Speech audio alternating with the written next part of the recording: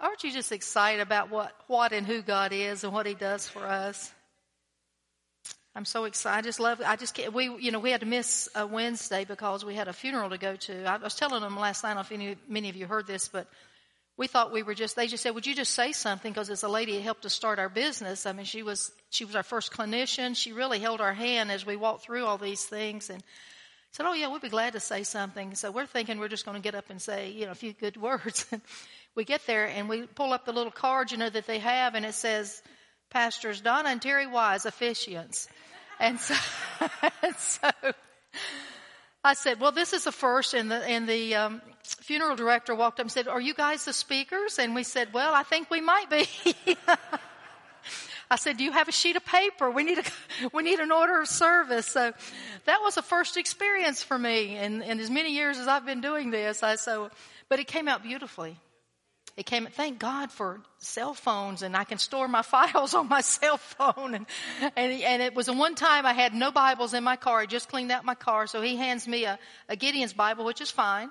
And so we were able to, but it really turned out to be very beautiful. And it's and it was an honor to be able to do that. And we get to participate this Wednesday again in something they're doing. So we're excited we just love to celebrate people. People are important. People are the reason we're here. People is what the church is all about. It's not about an organization. It's not about how many numbers we have or how much money we have on but it's about people. And if we ever forget that, we cease being His church. That song, I love those songs you guys sang, the John 3:16, God so loved the world, why? People. He's not talking about a globe floating in an orbit. He's talking about people. God so loved people that He sent His only begotten Son. And I'm for one thankful because I was a mess when He found me. How about you? Anybody was perfect when He found you?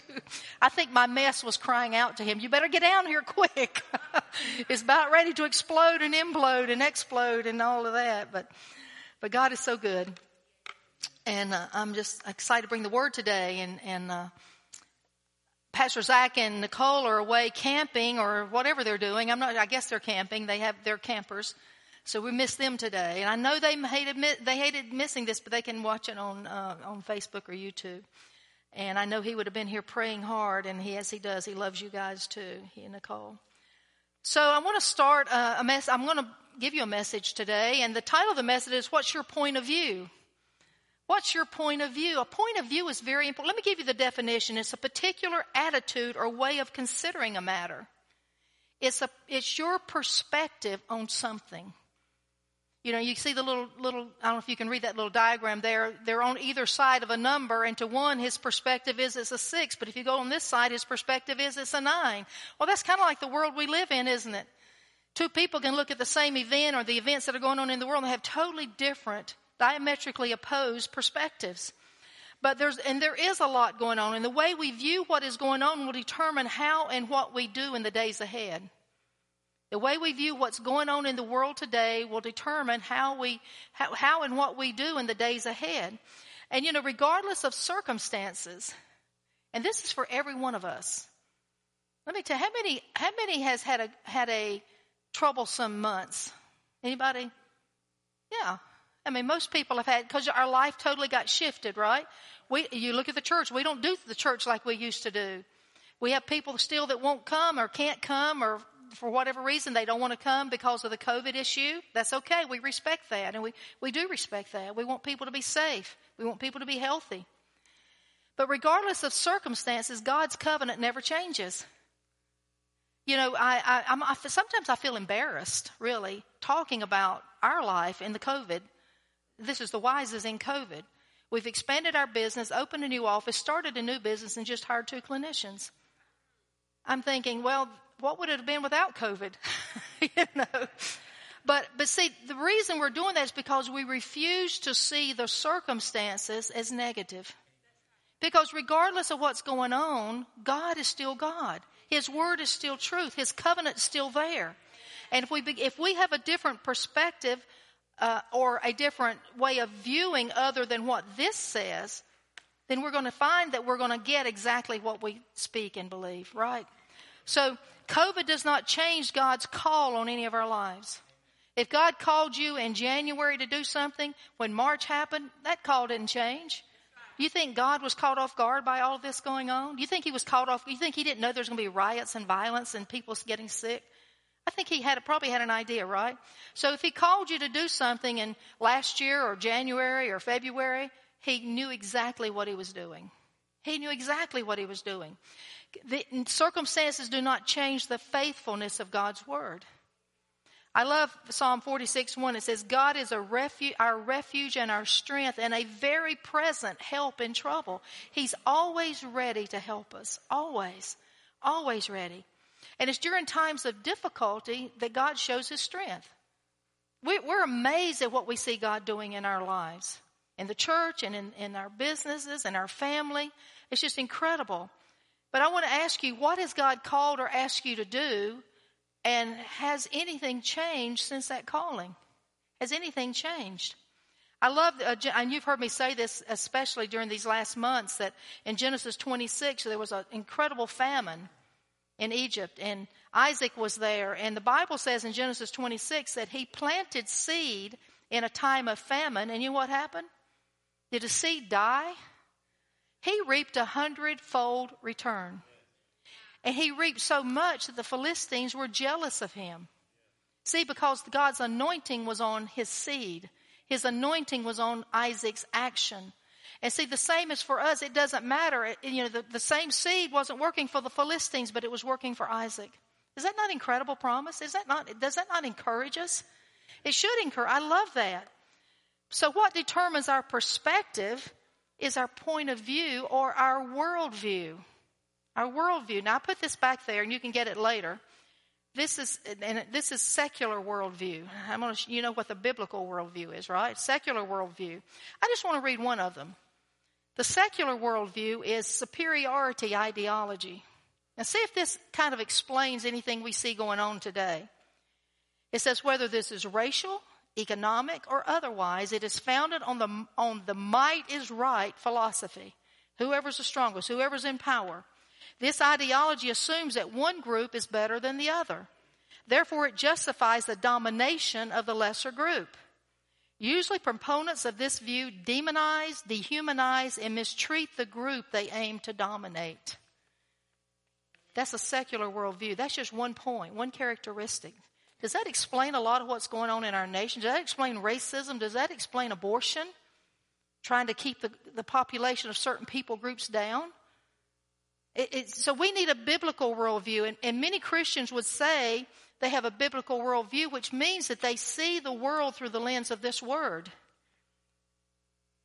That means that Jesus is Savior, God is Creator. Jesus redeemed us from sin. We can overcome because we have authority. We're children of God. That's what a biblical worldview means. But just last week, Barna came out with a survey that says only 2% of millennials, that's 23 to 38-year-olds, only 2% of millennials have a biblical worldview. That's sad. Now, more than 2% of millennials go to church, probably, at least some point in time. And probably much higher percentage than that would say they're a believer. But when you look at what a biblical worldview is, only 2% according to the Barna research, which means they're going to be believing this stuff. You should get it. It's very educational to read. So what does that really mean at the end of the day? Well, it means fast forward 15 or 20 years. This non-biblical worldview is going to be running our schools, running our government, running our media, running our news, running our colleges and universities, and unless there's an intervention. But let me tell you, there's an intervention coming. There's an intervention coming. There's a promise coming. There's an awakening getting ready to happen. There is awakening. But how we view today will determine our actions for the future and for tomorrow. I love what Abraham Lincoln said. He said the best thing about the future is that it comes one day at a time. It comes one day. Aren't you glad? One day at a time. If I had to take a week at a time, I'd be overwhelmed, right? Sometimes a day overwhelms us. Also, Winston Churchill said, and this is very powerful, the empires of the future are the empires of the mind. In other words, as you think, so will you become. As you choose, so will you become. As you decide, so will you become. So it's how we view things in our life that determine our next step or our next action. And so our perspective determines our decisions, right? Which determines our actions. You look at a situation, you're going to make a decision based on your perspective of it, your point of view, and then your decision will determine your action. So as I'm thinking about a good Bible, I said, God, okay, what's a good Bible story that would illustrate this? And of course, he sent me to a very, very familiar portion of Scripture. You're all very familiar with it, I'm sure, and it's found in Numbers 13.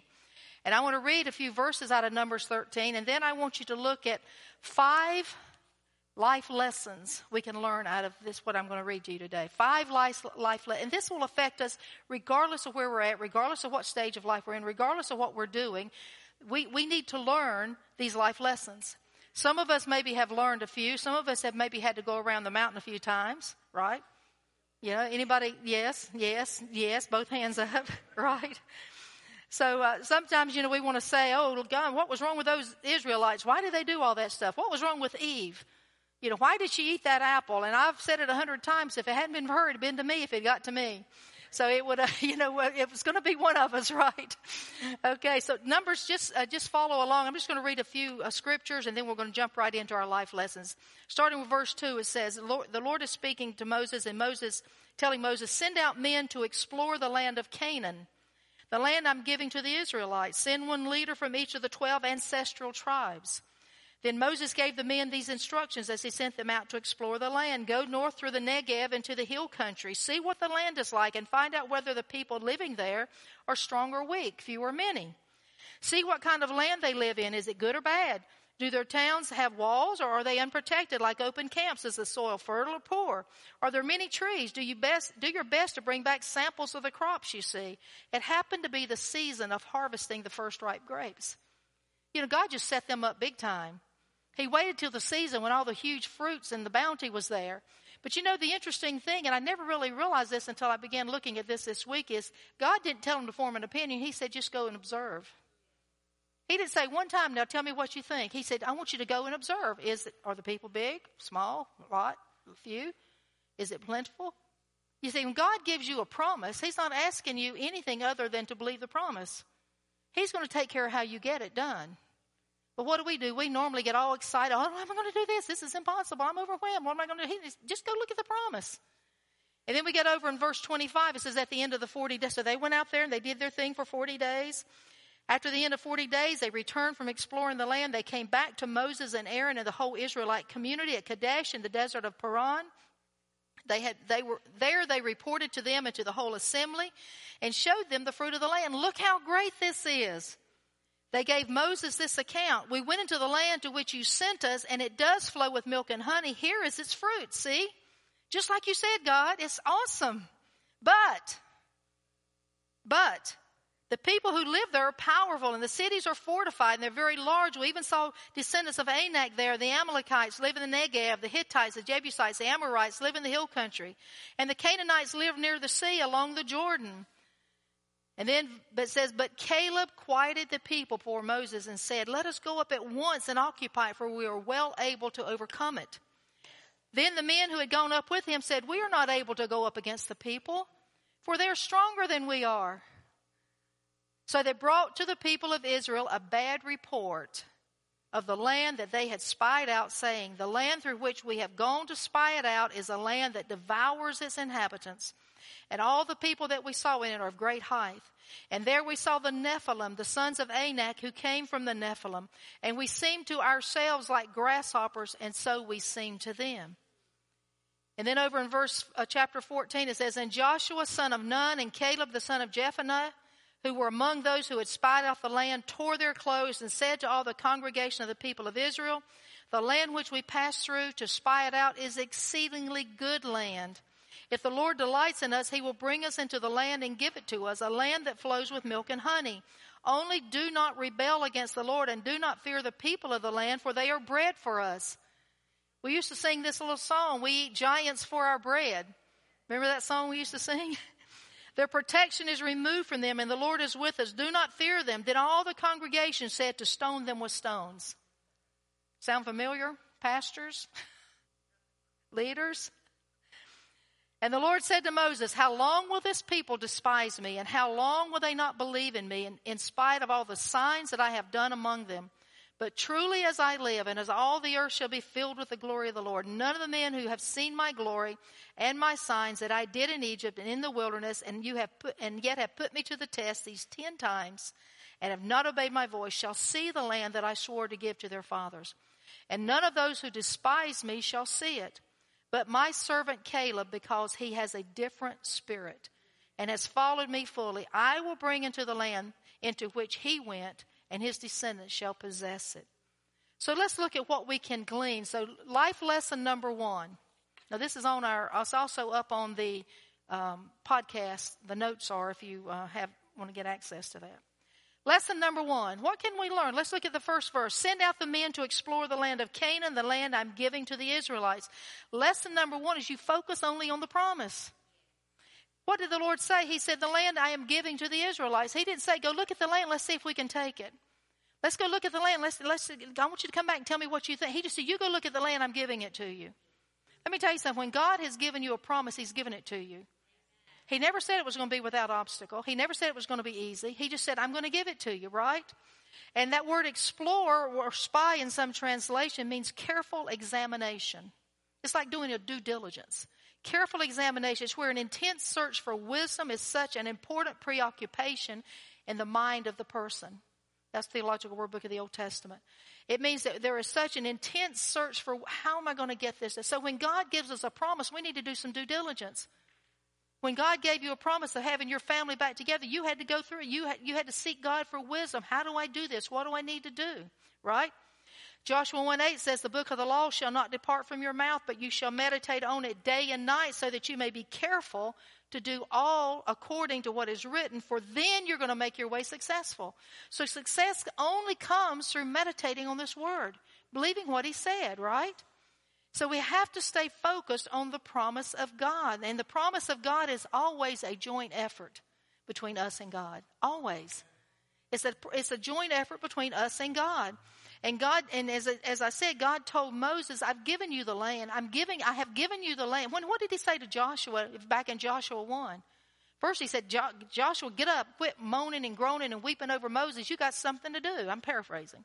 And he said, I want you, everywhere you put your foot, I've given to you. Every place you put your foot, I've given to you. So Joshua, but then he said, be strong and of good courage. Be strong and of good courage. Meditate on the word day and night. Then you're going to be successful in everything I've called you to do. So the promise is always previous to the passion that we have.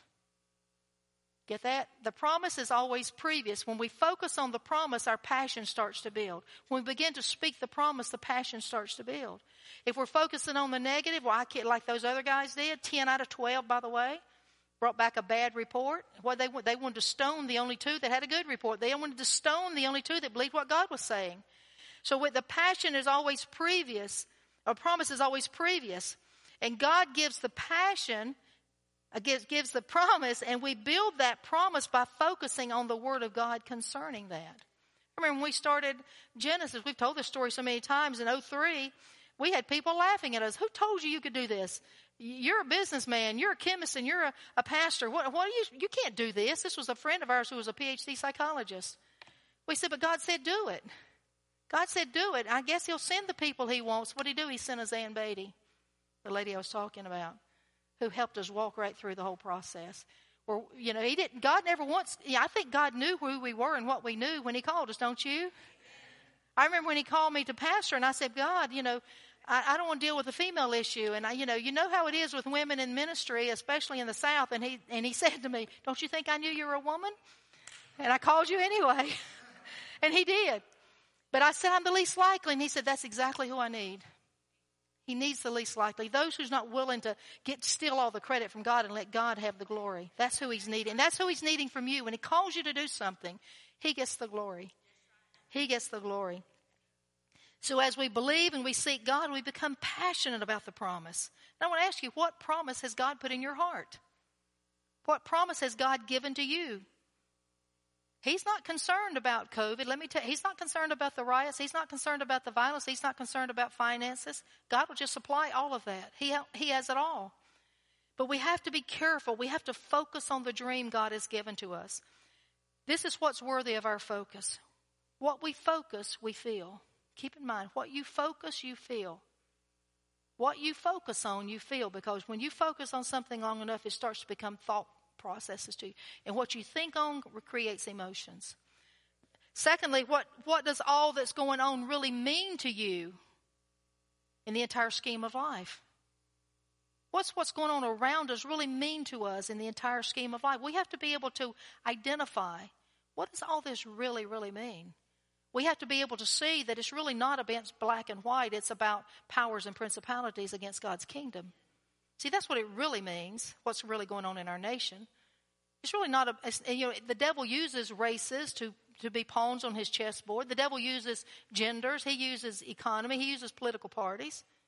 But God says, no, it's not about that. Don't be concerned about flesh and blood. It's about powers and principalities trying to steal the biblical worldview of the people in the churches. That's what it's all about. And then thirdly, what are we willing to do with what you feel and what you value? What are you willing to do for what God has called you to do? Are you willing to pay the price? We're going to get to that in a moment. So life lesson number 2 is we have to see beyond the obstacles to the treasure. We have to see beyond the obstacles to the treasure.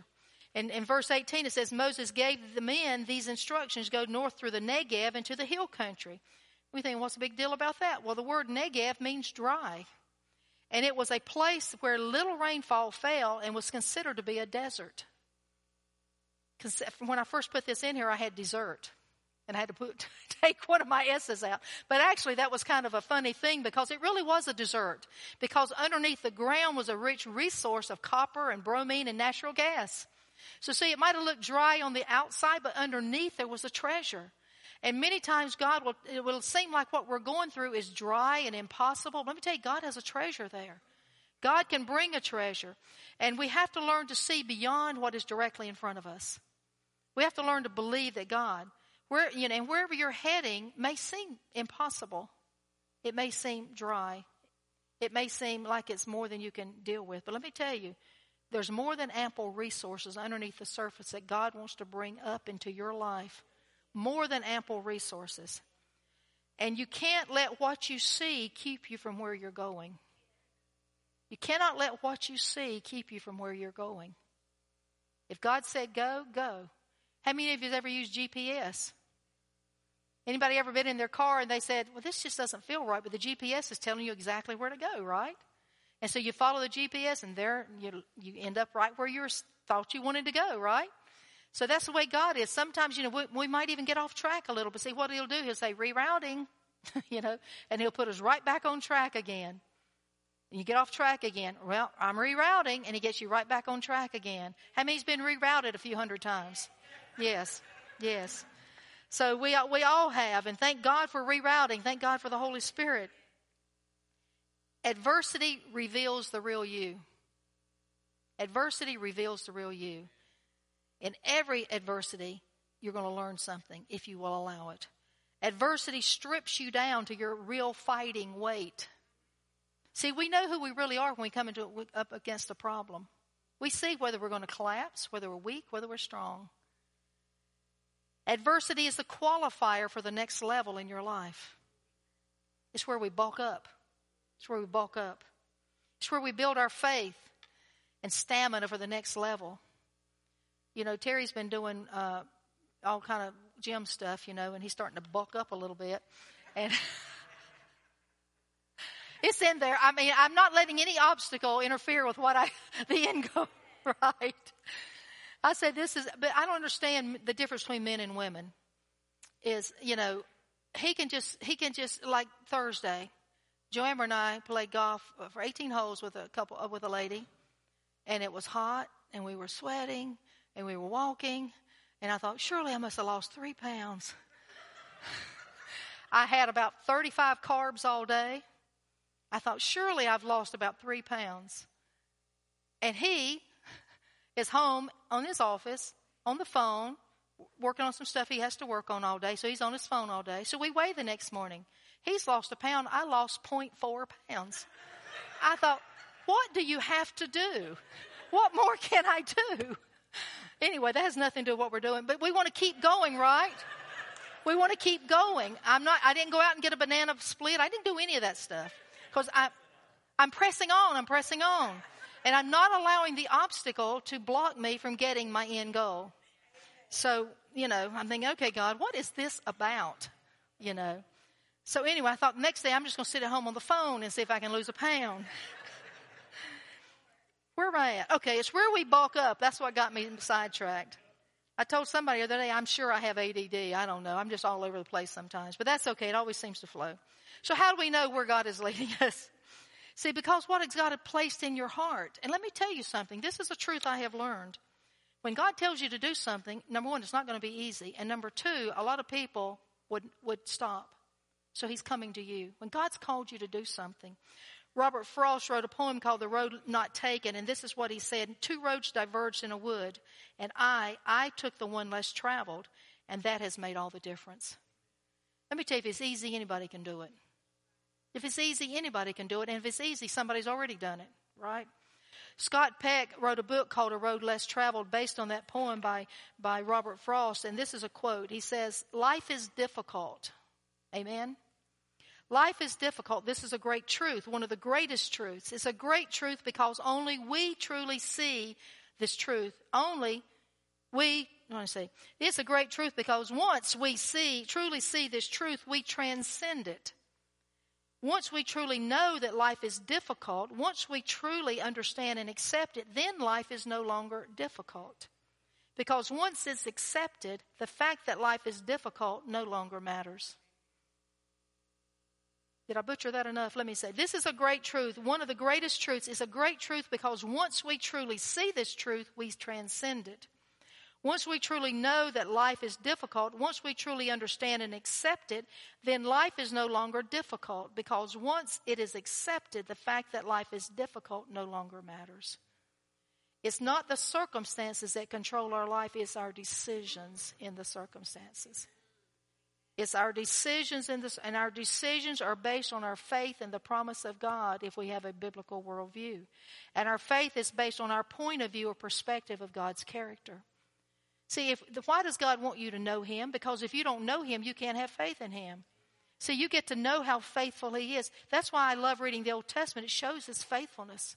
It's powerful. The Old Testament is the New Testament concealed, and the New Testament is the Old Testament revealed, right? So there's so many truths. Everything in the Old Testament is fulfilled by Christ in the New Testament. It's powerful. So we have to attempt something. These are some lessons we have learned through life. We have to attempt something so impossible that unless God is involved, it's doomed to fail. Right? Now that'll stress you a little bit, but let me tell you, it's worth it. Number 2, God never asks us to do something that does not require Him as our partner. If you think you can do it and don't need God, God didn't have you to do it.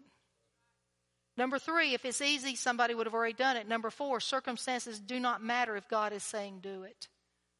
Circumstances do. If you set your heart to do what God has said to do, He'll send you all the help and the finances you need. All the help. And there is a very high price for success. There is a very high price. And so, here's another quote from Vince Lombardi. We used to have football, right? This is an ex-football coach. Once you agree upon the price you and your family must pay for success, it enables you to ignore the minor hurts, the opponent's pressure, and the temporary failures. Once you agree on the price you and your family are going to pay, you have to decide, if God told you, God, I'll give it all. I'll do it all. Whatever you say, we'll do. Napoleon Hill says, nature cannot be tricked or cheated. She will give up to you the object of your struggles only after you have paid her price. That is true. And let me tell you, I believe there is a Lazarus generation coming. We talk about it all the time. There's a Joshua generation. I was praying about this morning. There's a Joshua generation and there's a Lazarus generation. They're two totally separate people. We're both going to be part of the Great Awakening. And let me just read a quote out of Mario Murilla's Vessels of Fire and Glory. Who is the Lazarus generation? And this is where the church is going to have to get outside their boundaries and their comfort zones. Out of the graves in the inner city and on campuses, the Lazarus generation will rise. Today they are in gangs, Today they're on drugs. Today they're screaming for leftist revolution. Then in a way no man can take credit for, they will be struck by the resurrection power of Christ. Tomorrow they will be baptized in the Holy Spirit and will operate in frightening zeal. That's who God is raising up. That's who's coming in this next awakening. That's who the church better be ready to receive and accept. They're not going to look like a lot of nice church people today. They better get out in the streets and they better find these people, because they're out there, they're waiting for you, waiting for us to go out there and reach them, waiting for the church to get outside the doors and get over coming in on Sunday morning and leaving and doing nothing else except checking off an appointment we had this week. We've got to get outside the door. We've got to be the true ecclesia. We've got to reach the lost. And it's the greatest thing you could ever do. Wise is the person who wins souls. That's what the Word of God tells us. We must win souls. And the time that we're in can be the greatest time of our life if we look past the struggle to the promise that God has given to us. And like I said, your harvest may not look like what you thought it was going to look like. Church doesn't look today like we thought it was going to look like a year ago. Who would have thought we'd be doing church the way we are? Who would have thought that half the church is going to be staying at home? Who would have thought the fear that's sweeping over our nation? Who would have thought it? You'd have told me that a year ago. I said, no way. The church would never do that. But look, many churches don't even open. Many pastors aren't even opening their churches for whatever reason. That's between them and God. But let me tell you, there's a promise coming, and the devil's trying to close down churches. Get outside the doors. Maybe that's the reason God's allowing this, because he wants the church to get out of the church and become the church, right? So we have to look past the obstacles. I want to ask you, what price are you willing to pay for your dream that God has given you, for your calling, for the promise? What price are you willing to pay? Are you going to give up, give out, or plow through? Lesson number 3, get your butt out of the way. Oh, that's not the way it says that. Get your butt out of the way. That's 1 T. Numbers 13, but the people living there are powerful, and their towns are large and fortified.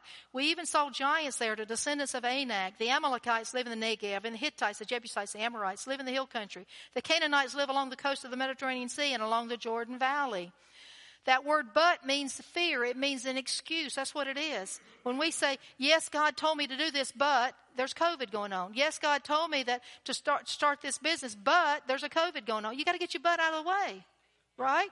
You got to get your butt out of the way. See, they saw the enemy in the land, but it was their land. Let me ask you, if you had an invasion of something coming into your home, and bugs or rats, or I don't know what goes in people's houses, but anyway, we have exterminators. Well, you'd do anything to get rid of them, wouldn't you? Let me tell you something. There's an enemy that's occupying the promise God has given to you. There's an enemy occupying the promise God has given to you. It's up to you to get rid of the enemy. And God has given you the ability and the strength and the wisdom and the resources to do it. What price are you willing to pay for your success? Back 2012 or something, 2010, the Lord gave me a message called Don't Let the Ites Bite. And there's some of the ites mentioned here, but every one of those names, and this is what he said, look up the Hebrew root of the word and see what it really means. So I went through that, and this is what the ones mentioned here mean, the root word. The Amalekites, the root word of that means pride, boasting, self-promotion. These are things that are killers for you to take the area that God has for you. Pride, boasting, self-promotion. I'm going to get the credit. I'm going to let everybody know I did it. I'm doing it my way or no way. And God said, I can't use you. Hittites, discouragement, confusion, and fear. Fear. I can't do that. God said do it, but equals fear, remember. So fear, God has not given us a spirit of fear. Power, love, a sound mind. We can overcome anything. Fear is of the enemy. 3, Jebusites means the root word of that in the Hebrew means profanity of that which is holy, or lust. See, a spirit of lust has consumed our nation. If you read this, you're going to see that's one of the ideologies of the secular worldview. Lust. We got to have entertainment. I want everything I can see, whether it's sexual, whether it's money, whether it's things, whatever it might be. Those things will rob you of the blessing, the promise God has for you. Can you wait if God says no? Can you wait if God says no? Maybe you think, I know God's got me doing this. I know this is for now. And he says, nope, not today. How do you handle something like that? Number 4, Amorites. The root word of that means a challenge or to speak against. And I think the biggest danger is when we speak against the very thing God has promised us we can have. I know God said do it, but. I know God said open the churches, but. I know we're supposed to be praying, but. I'd like to go to prayer, but I really am tired. I need to stay home. I'd really love to come to church, but, I'd really love to start that business, but I don't have any money. We started Genesis with nothing, just what we had in the bank, right? It was a lot of money we had to spend through the days, right? But you know what? He just kept, we could send it out and he'd send it in. We'd send it out and he'd send it in. It's amazing how God works. Canaanites. That word, root of that word means to slander, to gossip, or to have strife between people. See, all of these things will rob you of your promise. These are the things that buts create. See, God said do this, but then you start talking. What did they do? They wanted to stone Joshua and Caleb. They slandered against Joshua and Caleb. And that's what happens.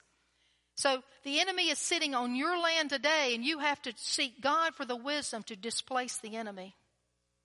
You have to seek God for the wisdom to displace the enemy. The enemy wants to destroy, he still wants to destroy your family. He wants to destroy everyone's family.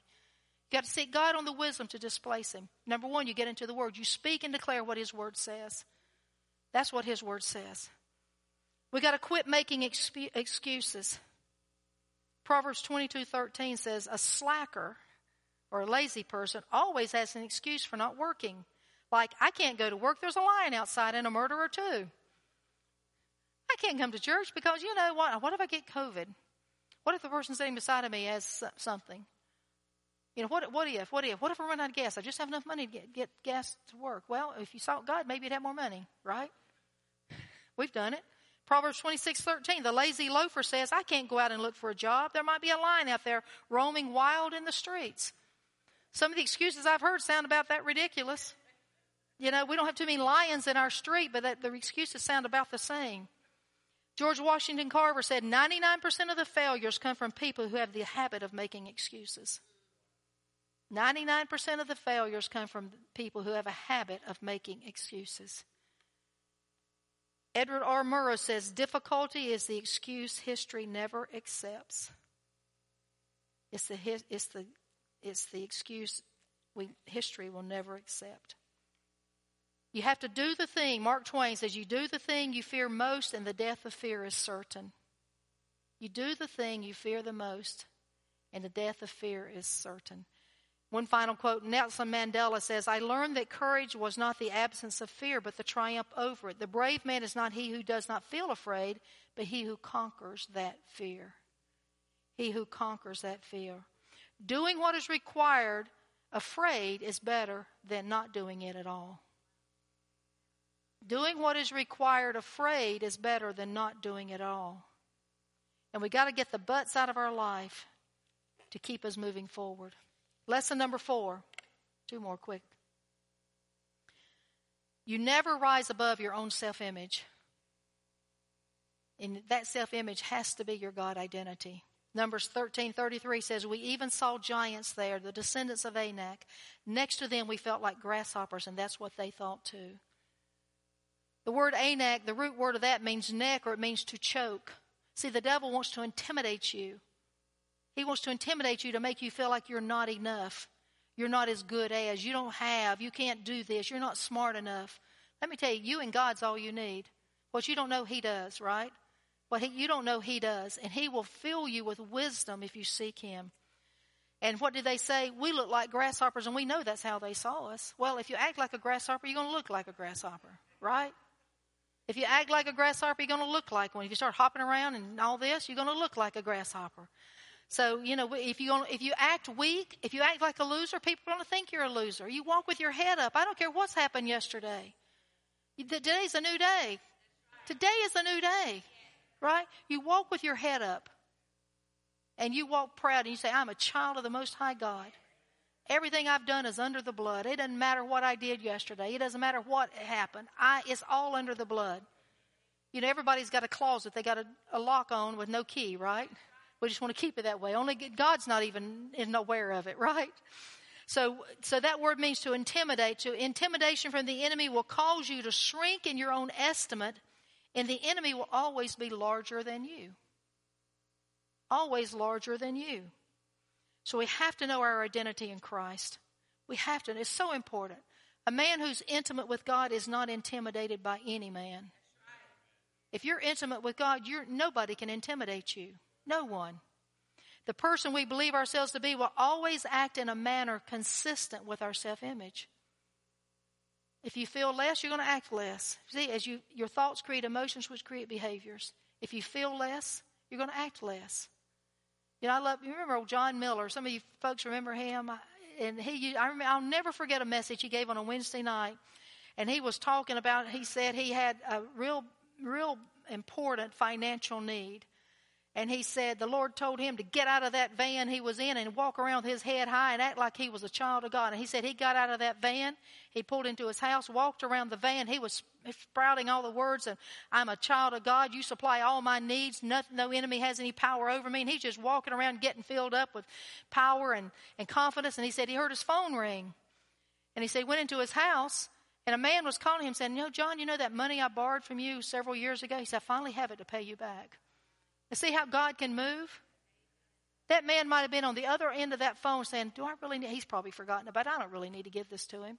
But God probably put a fire and said, you better call that man and give him that money because he's over here claiming my promise for his life. This is how God works.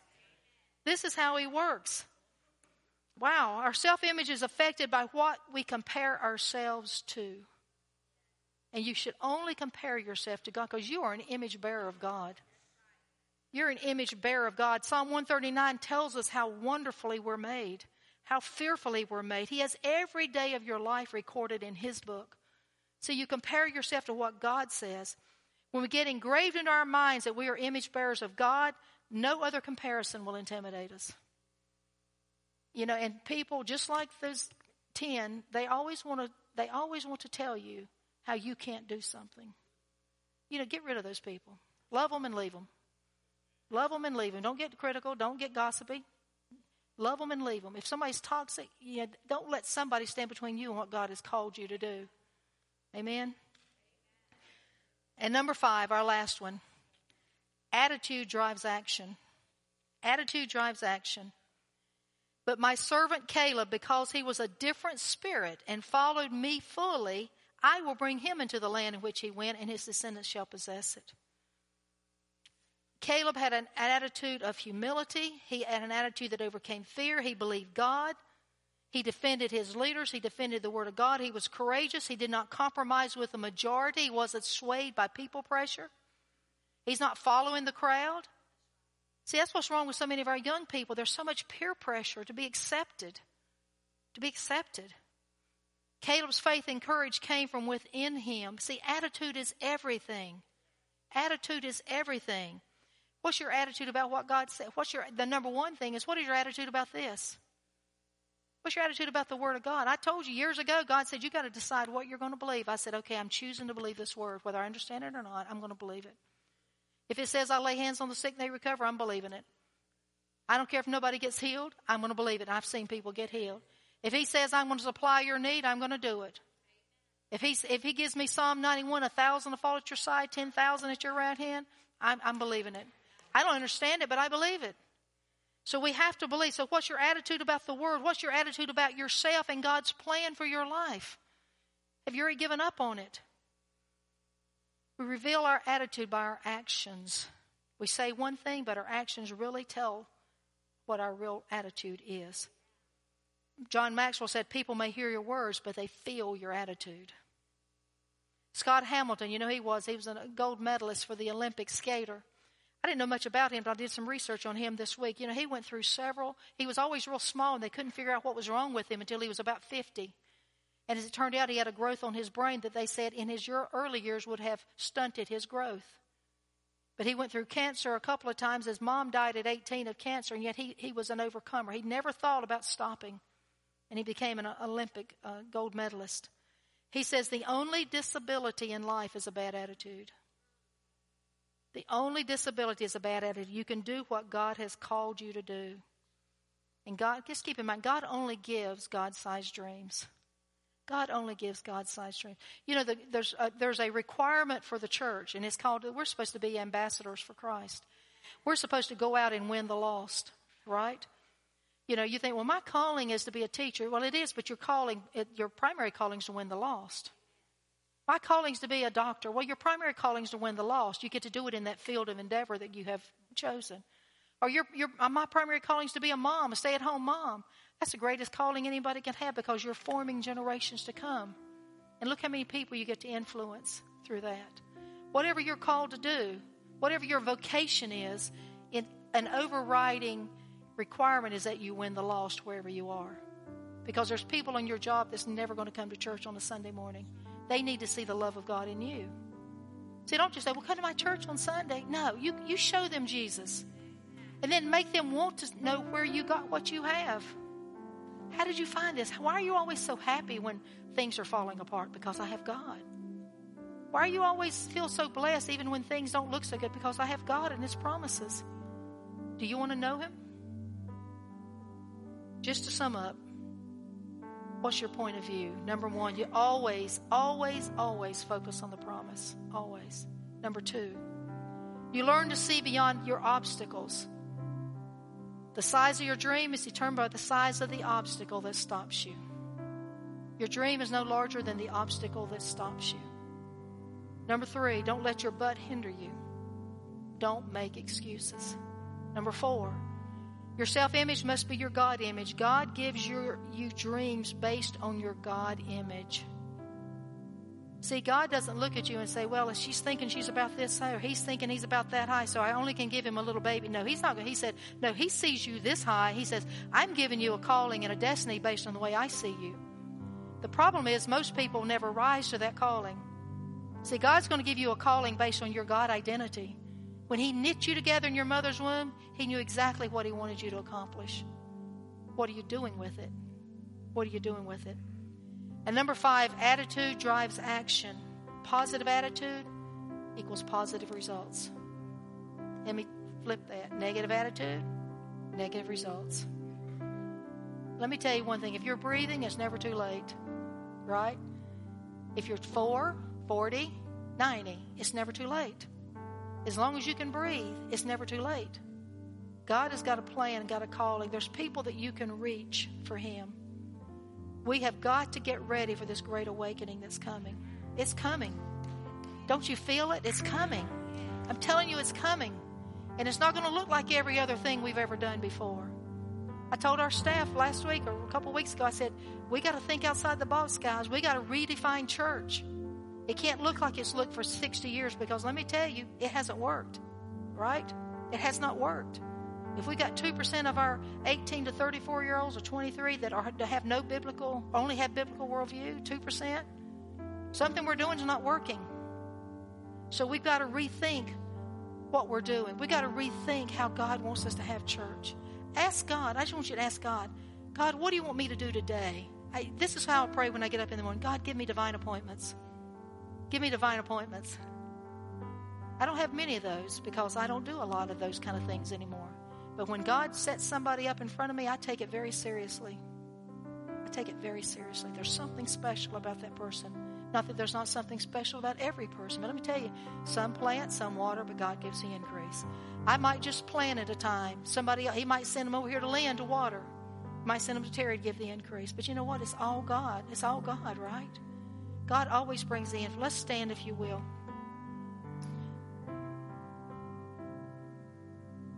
I know there's some of you in here that's kind of let things slip for a minute. Some of you have gotten discouraged about what you're seeing, what you're not seeing. Some of you don't know which step to take next. Let me tell you, God's got a plan. And if you really want to hear God and what God wants for you to do next, I want you to come. I'm going to pray over you as a group. If you really want to hear what God's got for you next.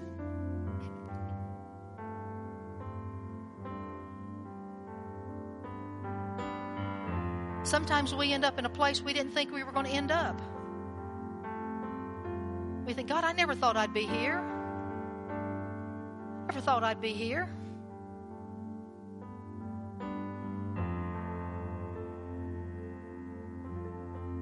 Some of you, and this is a word for somebody, I think it's for Jeff, actually. Maybe for everybody. I think it's for you, Jeff. Get out of the past. God's got something so brand new for you. that you're not going to recognize it unless you seek Him wholeheartedly for it. And don't worry about anything. Don't worry about anything. He's going to provide everything you need. He's going to give you support. He's going to give you the people you need. He's going to give you the resources you need. Well, that was for Jeff, but I believe it's for everybody, really.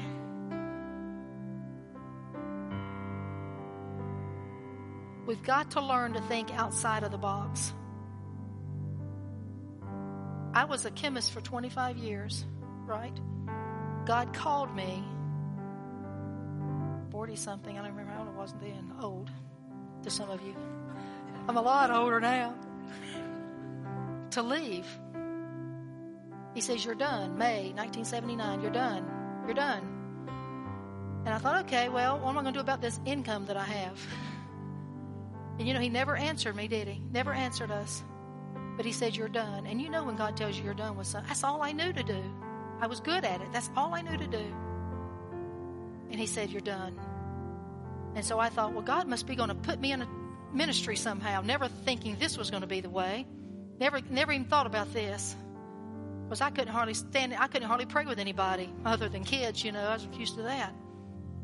So I left my job last May 31st, 1979. 1997. 97, yeah. Oh, yeah. That was before we were born. No, not really. And I thought, wow, God's got something great. So I went on a mission trip to Mexico with the church, thinking, gosh, God's got something great. Come back, breast cancer. That's what I had. So I'm thinking, well, God, that's not exactly where I thought we were going to be with this. So, and then you think, but my grace is sufficient. My grace is sufficient. So it took a little while to work that out. So we got rid of that. And then next thing you know, I'm teaching in a private school thinking, this must be what God's got for me to do. I was teaching chemistry. And the guy says, would you just take over this department? Yeah, that's what God's got for me to do. I found my place, making nothing. But that was okay. God said do it. And we were in prayer with the teachers, and just a week or so later, and the Lord said, this is not where I called you. Resign at the end of the semester. So I went to the headmaster. I said, this is not what God's called me to do. I'll be leaving at the end of the semester. I had no clue what God was going to say. And then pastor comes and says, would you just come to work part-time at the church?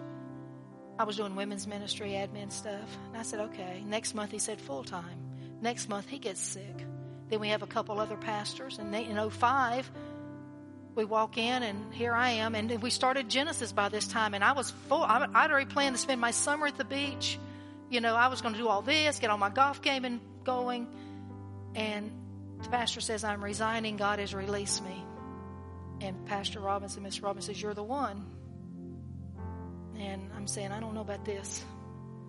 So it took me a week. But see, God will put you sometimes in places you never thought you were going to be. I could have said no, and it had been the worst decision of my life because I felt so ill prepared for that. But you know what? God prepared. He qualifies you for what He's called you to do if you're willing to pay the price. I just want to encourage you. Don't ever look at the obstacle. Don't decide whatever it costs, you're willing to pay it. But God, you know how old I am? I said, but God, do you know I'm a woman? Yeah, He knew that. But God, He was to put me back in seminary, and I think I was about 50 then. I said, God, do you know how old I am? He said, yep, I know how old you are. You see, God doesn't care about any of that. He doesn't care about any of that. God only cares about He has a plan for you, and it's a plan for good and welfare and success. That's what God cares about. Don't let COVID trip you up. Don't let riots trip you up. Don't let bad attitudes trip you up. God has so much in store for you. Debbie's a prime example. Hardest thing in the world was to bless her to move to South Carolina. She is a very close friend. I love her so much. She was such a blessing for us at Genesis when she worked there. You know what? God just slid somebody in right behind her. Where is she? Back there somewhere. There she is. But Debbie is doing what God called her to do, and that's working with children with learning problems. she's doing exactly, is it hard on the flesh? I could have said, now, Debbie, I just don't think God's called you to do that. You just need to stay right here with me. Right? I've heard pastors do that. I've heard pastors say, well, the Lord is telling me. I would never do that. God is telling you, if God get put it in your heart, do it. And God's going to bring all kind of success. We've already been praying about some children in her classroom that if Debbie wasn't there, I don't know what would happen to those children. You see how important you are? Regardless of what you're called to do, regardless of where you're at today, God might have you there today. You might be moved in a week, but don't move till He tells you it's time to move. Because there may be some one person there that you're supposed to reach. I can't say this seriously enough. God will bless you. So just lift your hands to the Lord. Father, I thank you for every person here that's saying, God, I know I've got a call. I know you called me. I know you've destined me to do great things, Father God, for you, for your glory, for your honor. God, it's not about me. It's all about you. It's not about my kingdom. It's about your kingdom. And God, I pray that every person here, Father, you will endow them with a special supernatural strength and ability, just as you did Moses, just as you did Aaron, just as you did Joshua, just as you did Caleb, Lord, that you'll put a different spirit in them. And Lord, they'll begin to see through your eyes. They'll begin to think like you think. They'll begin to speak your words. And they will not come in agreement with negativity. They will not allow the enemy to upset them. They will not allow the enemy to destroy the dreams and plans. God, I thank you for every person here. I can't wait to see, God, what you're going to do in their lives. I pray, Lord, that you very clearly show them past obstacles that have stumped them. God, we don't want to go around that same mountain again and again and again. Let me tell you, there's some of you here that you got to get out from around that mountain you've been traveling around. You got to break those old mindsets. You got to break those old thought patterns, those old beliefs. You and God are the partner. If it doesn't agree with His word and His spirit, God's not in it. God is not in it. So God, I pray supernatural favor. I pray supernatural blessing on your people, Lord. These are your people. God, you designed them for incredible works. Thank you, Lord. God, I pray they will never be intimidated. Never be intimidated by the enemy. They will never make an excuse again for what you've asked them to do. God, I bless them and I thank you, God, in Jesus' mighty name. Amen, amen, amen. You better get ready.